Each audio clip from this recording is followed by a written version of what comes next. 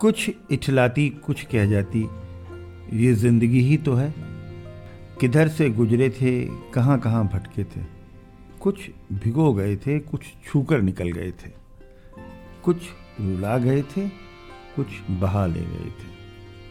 आओ गाते हैं तराने अनुभवों की दुनिया के। नमस्कार दोस्तों, आप सबका स्वागत है national institute of social defence और ministry of social justice and empowerment, government of India, media for community foundation New Delhi और पीपल्स इनिशिएटिव लखनऊ के संयुक्त तत्वाधान में वरिष्ठ नागरिकों द्वारा प्रस्तुत इस खास कार्यक्रम श्रृंखला अनुभव लखनऊ में, जिस प्रोजेक्ट को कंसीव और डिजाइन किया है डॉक्टर आर श्रीधर, श्री आलोक वर्मा जी और श्री अरविंद नारायण मिश्रा जी ने। रेडियो कोऑर्डिनेटर हैं अरविंद नारायण मिश्रा जी और प्रोडक्शन कोऑर्डिनेटर हैं कुश त्रिपाठी।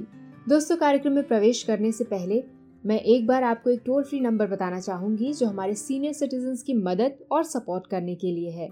आप इस नंबर का इस्तेमाल सुबह 8 बजे से रात 8 बजे के बीच में कर सकते हैं। यदि आपको किसी प्रकार की मदद और सपोर्ट की जरूरत है तो आप इस टोल फ्री नंबर 14567 पर कॉल कर सकते हैं। एक बार फिर से नंबर रिपीट कर देती हूँ, आप चाहें तो इसे नोट भी कर सकते हैं। 14567। इस नंबर पे doctors, hospitals, old age homes से लेकर लीगल गाइडेंस, इमोशनल सपोर्ट और बुजुर्गों के शोषण के केस में डायरेक्ट इंटरवेंशन और निराश्रित बुजुर्गों को रेस्क्यू कराने तक सभी प्रकार के सपोर्ट के लिए कॉल किया जा सकता है। अब आइए दोस्तों, बढ़ते हैं कार्यक्रम की ओर। मैं हूँ तृप्ति और ये कार्यक्रम आप तक लेकर आ रहे हैं अनुभव लखनऊ। आज हमारे स्टूडियो में हमारे साथ हैं श्री दीपक पाठक जी। बहुत प्रसिद्ध चार्टर्ड अकाउंटेंट हैं और चार्टर्ड अकाउंटेंट तो एक इनकी पहचान हुआ करती थी। पता नहीं किन किन रास्तों से गुजरे और ऐसे ऐसे काम किए हैं कि अब इनको लोग किस तरह पहचाने, ये बड़ा मुश्किल हो गया है। कुछ लोग उनको मानते हैं ये बड़े बिल्डर हैं, कुछ लोग मानते हैं चार्टर्ड अकाउंटेंट हैं, कुछ लोग जानते हैं इनको कि टेनिस के वेटरन के 70 साल की उम्र के दीपक पाठक टेनिस वेटरन में राष्ट्रीय स्तर पर खेलते हैं। यंग लोगों से मिलिए तो मालूम पड़ा कि बैडमिंटन के यूपी चैंपियन हुआ करते थे। तो इनकी कई तरह की पहचानें हैं। बहुमुखी प्रतिभा के धनी दीपक जी, आपका हमारा स्वागत है पॉडकास्टिंग स्टूडियो में। और आपसे कुछ अपने जिंदगी के अनुभव साझा करने के लिए आपसे हम कुछ सवाल पूछेंगे। जरूर जी दीपक जी, आप कहाँ के रहने वाले हैं? किस शहर से, कहाँ से घूमते फिरते आप लखनऊ आके स्थापित हुए और फिर ऐसे स्थापित हुए कि यहाँ आपने एंकर डाल दिया? बेसिकली मैं उन्नाव का रहने वाला हूँ जी। स्कूलिंग मेरी उन्नाव में हुई थी। ग्रेजुएशन करने मैं लखनऊ यूनिवर्सिटी में आया। वहाँ से मैं सीए करने कानपुर चला गया जी। और हमारा पेरेंटल हाउस जॉइंट फैमिली का लखनऊ में चूँकि एक होता था जी। जो पार्टीशन के बाद हम लोगों को मिला, तो मैं उसमें शिफ्ट कर गया और अपनी सीए प्रैक्टिस मैंने लखनऊ में शुरू कर दी। दीपक जी, आज से 45-50 साल पहले सीए का प्रोफेशन तो बहुत कम लोग परस्यू करते थे, बहुत not a very regular choice of while you are studying. तो ये आपने कहाँ से आपको आइडिया आया? ये तो मुझे जब मैंने ज्वाइन किया है तो मुझे ही नहीं पता था ये सीए होता क्या है। इनफैक्ट जो है, तो किसकी सलाह से आपने ये? इनफैक्ट क्या था कि मेरा एक फ्रेंड जो है वो बहुत ही ब्रिलियंट पढ़ने में था और उसकी बीएससी में उस टाइम फर्स्ट क्लास आई थी बीएचयू से, और इंजीनियरिंग में उसका एडमिशन हो गया था। उसने इंजीनियरिंग छोड़ के और सीए परस्यू किया।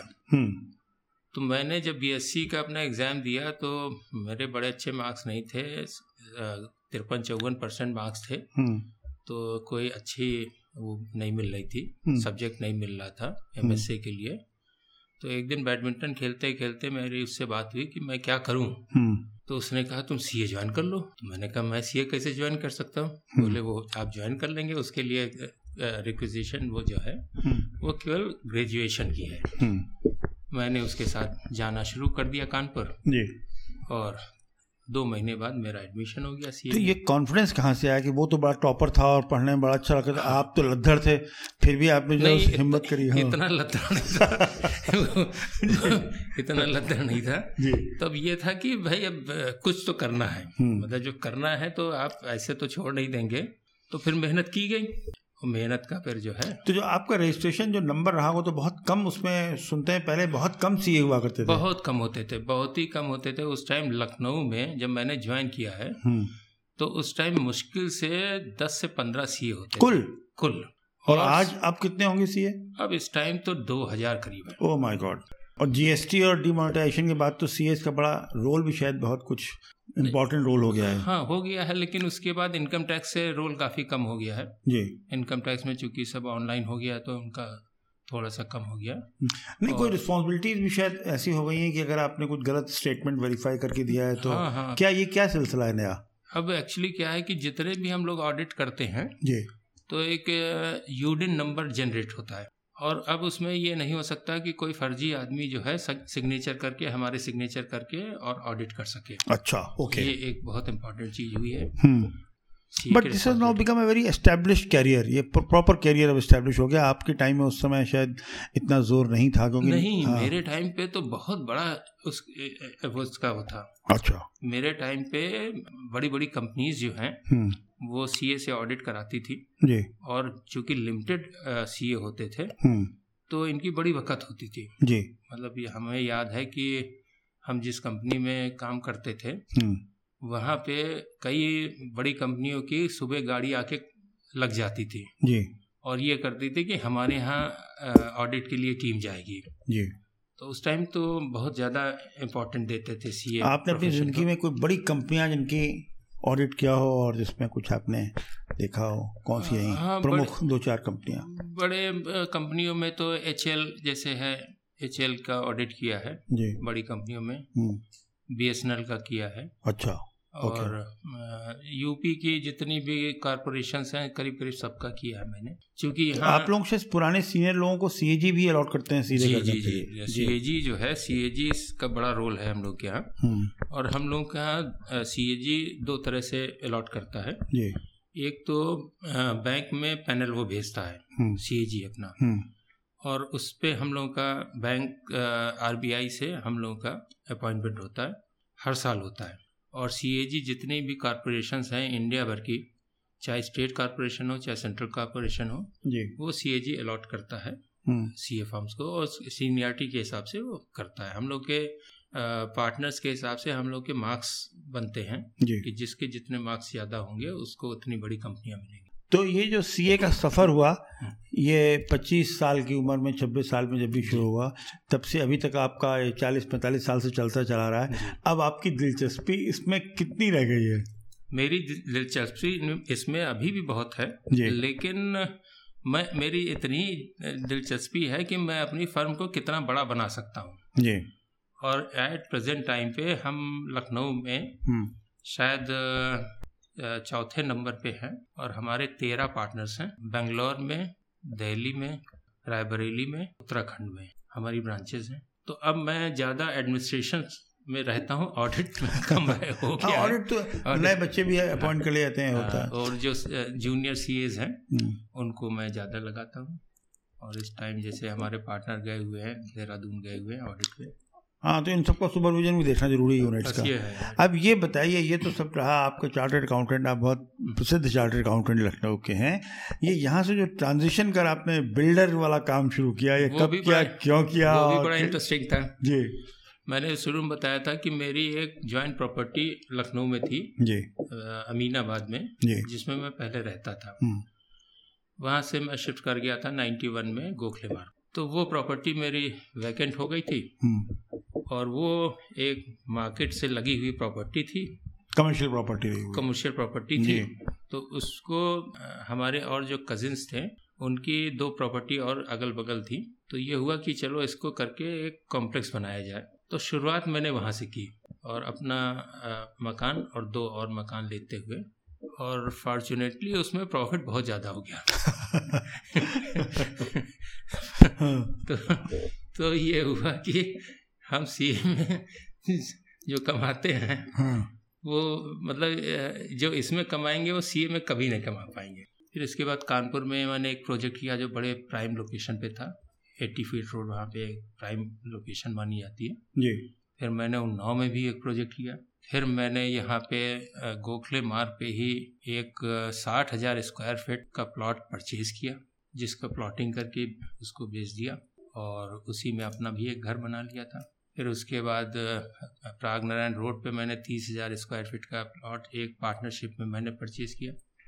उसमें एक प्लॉट छोड़ के बाकी सब बेच दिए थे, और उसमें मैंने मल्टी स्टोरेज कॉम्प्लेक्स बनाया। और उसके बाद मैं चला गया उत्तराखंड में मैंने जो है नौकुचिया ताल पे मैंने 24 फ्लैट बनाए, वहीं पे ज़मीन परचेज करके और डाल दी थी जी, जो अभी पड़ी हुई है, जिसका अब शुरू कर रहे हैं।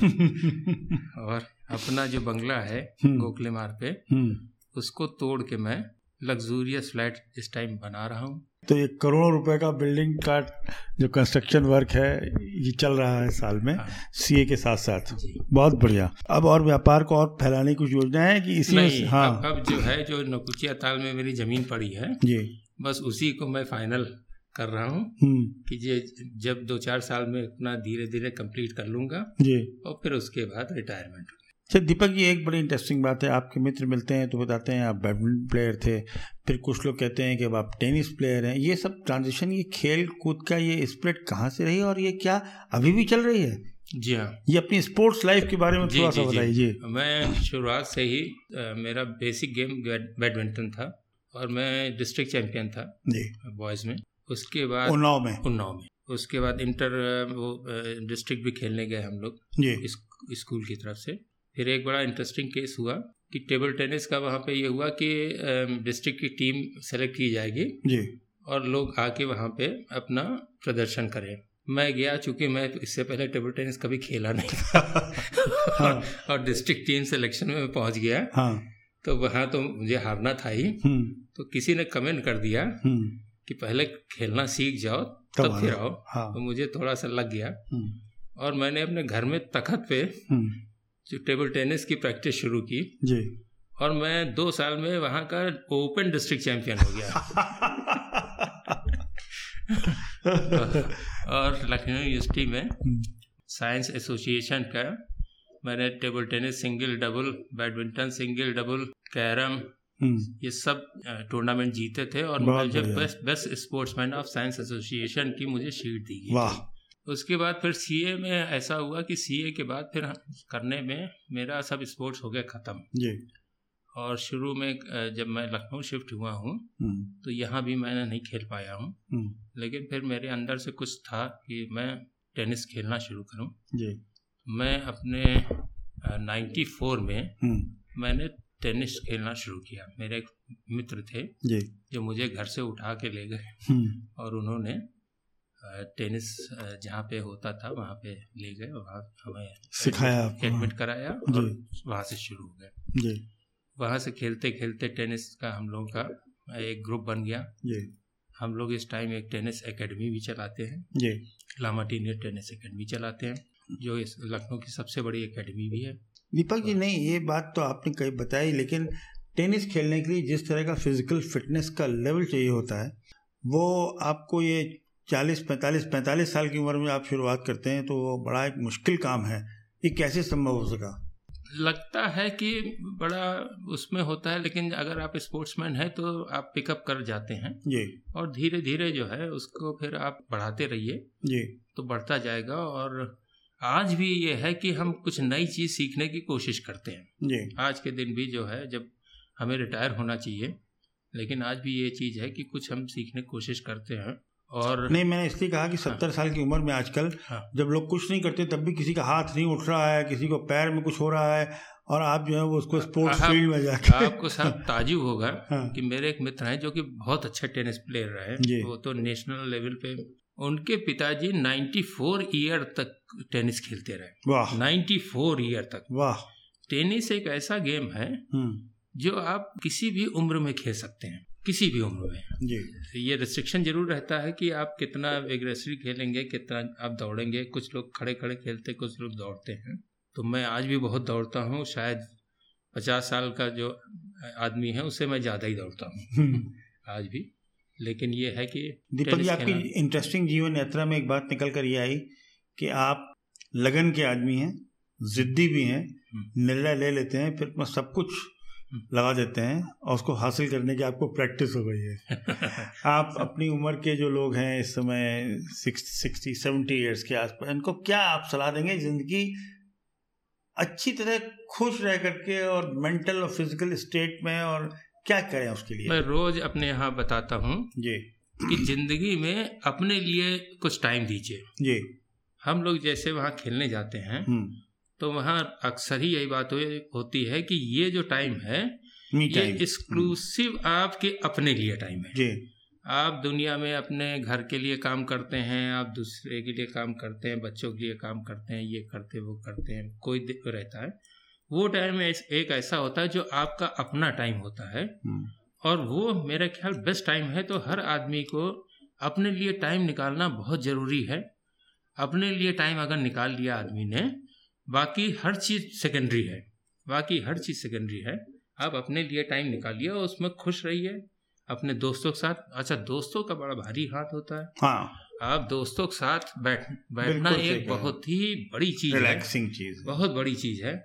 उनके साथ बैठ के आप, चूँकि हम तो जब खेलने जाते हैं तो रोज दोस्त मिल ही जाते हैं, तो हम लोग अपना जो है खेलने के बाद आधे घंटे हम लोग जो है आपस में बात करते रहते हैं। एक ज़रूरी बात और ये बताइए, इस जिंदगी में भी कोई एजेंडा बचा है या सब पूरे कर लिया आपने अपनी लगन से? नहीं, ऑलमोस्ट तो सब हो ही गए हैं लेकिन यही है कि अभी मेरी बेटी की शादी अभी होनी है, बस उसी की एक वो है। नहीं, ये सब तो लॉजिस्टिक्स में हाँ, नहीं अब एक है बताइए, वही मैंने कहा। मैं अभी एक दिन बैठा है कुछ लोगों के साथ, रात में बैठा हुआ था, तो अच्छी गैलरी थी, 7-8 लोग थे। उसमें एक गिटार वाला आया था, बहुत बढ़िया गिटार बजा रहा था और इतना बढ़िया समय बना था। तो मुझे लगता है कि अब मुझे गिटार सीखना चाहिए जी। बहुत अच्छा है। मैं अच्छा एक बताऊं दीपक जी, आपको बताऊं, म्यूजिक के बारे में कहा जाता है कि म्यूजिक सीखने से आपका जो दिमाग है उसमें शांति और चित्त में शांति का जो लेवल बनता है वो आपकी लॉन्जिविटी में, आपकी क्वालिटी ऑफ लाइफ को बढ़ाता है। बहुत है। इसलिए बिल्कुल आपको बहुत शुभकामनाएं। हम लोग अगली बार जब बात करेंगे तो आपको गिटार के साथ आपको सुनेंगे। जी जी जी जी, और बिल्कुल बहुत बहुत शुक्रिया। आपकी बहुत शानदार जिंदगी आप जी रहे हैं और बहुत जो मन में चाहते हैं वो कर लेते हैं। जाहिर है कि ये आपकी बहुत स्ट्रॉन्ग कन्विक्शन और हार्ड वर्क का रिफ्लेक्शन है। आपका बहुत बहुत धन्यवाद। आपका भी साहब बहुत धन्यवाद है। Thank you.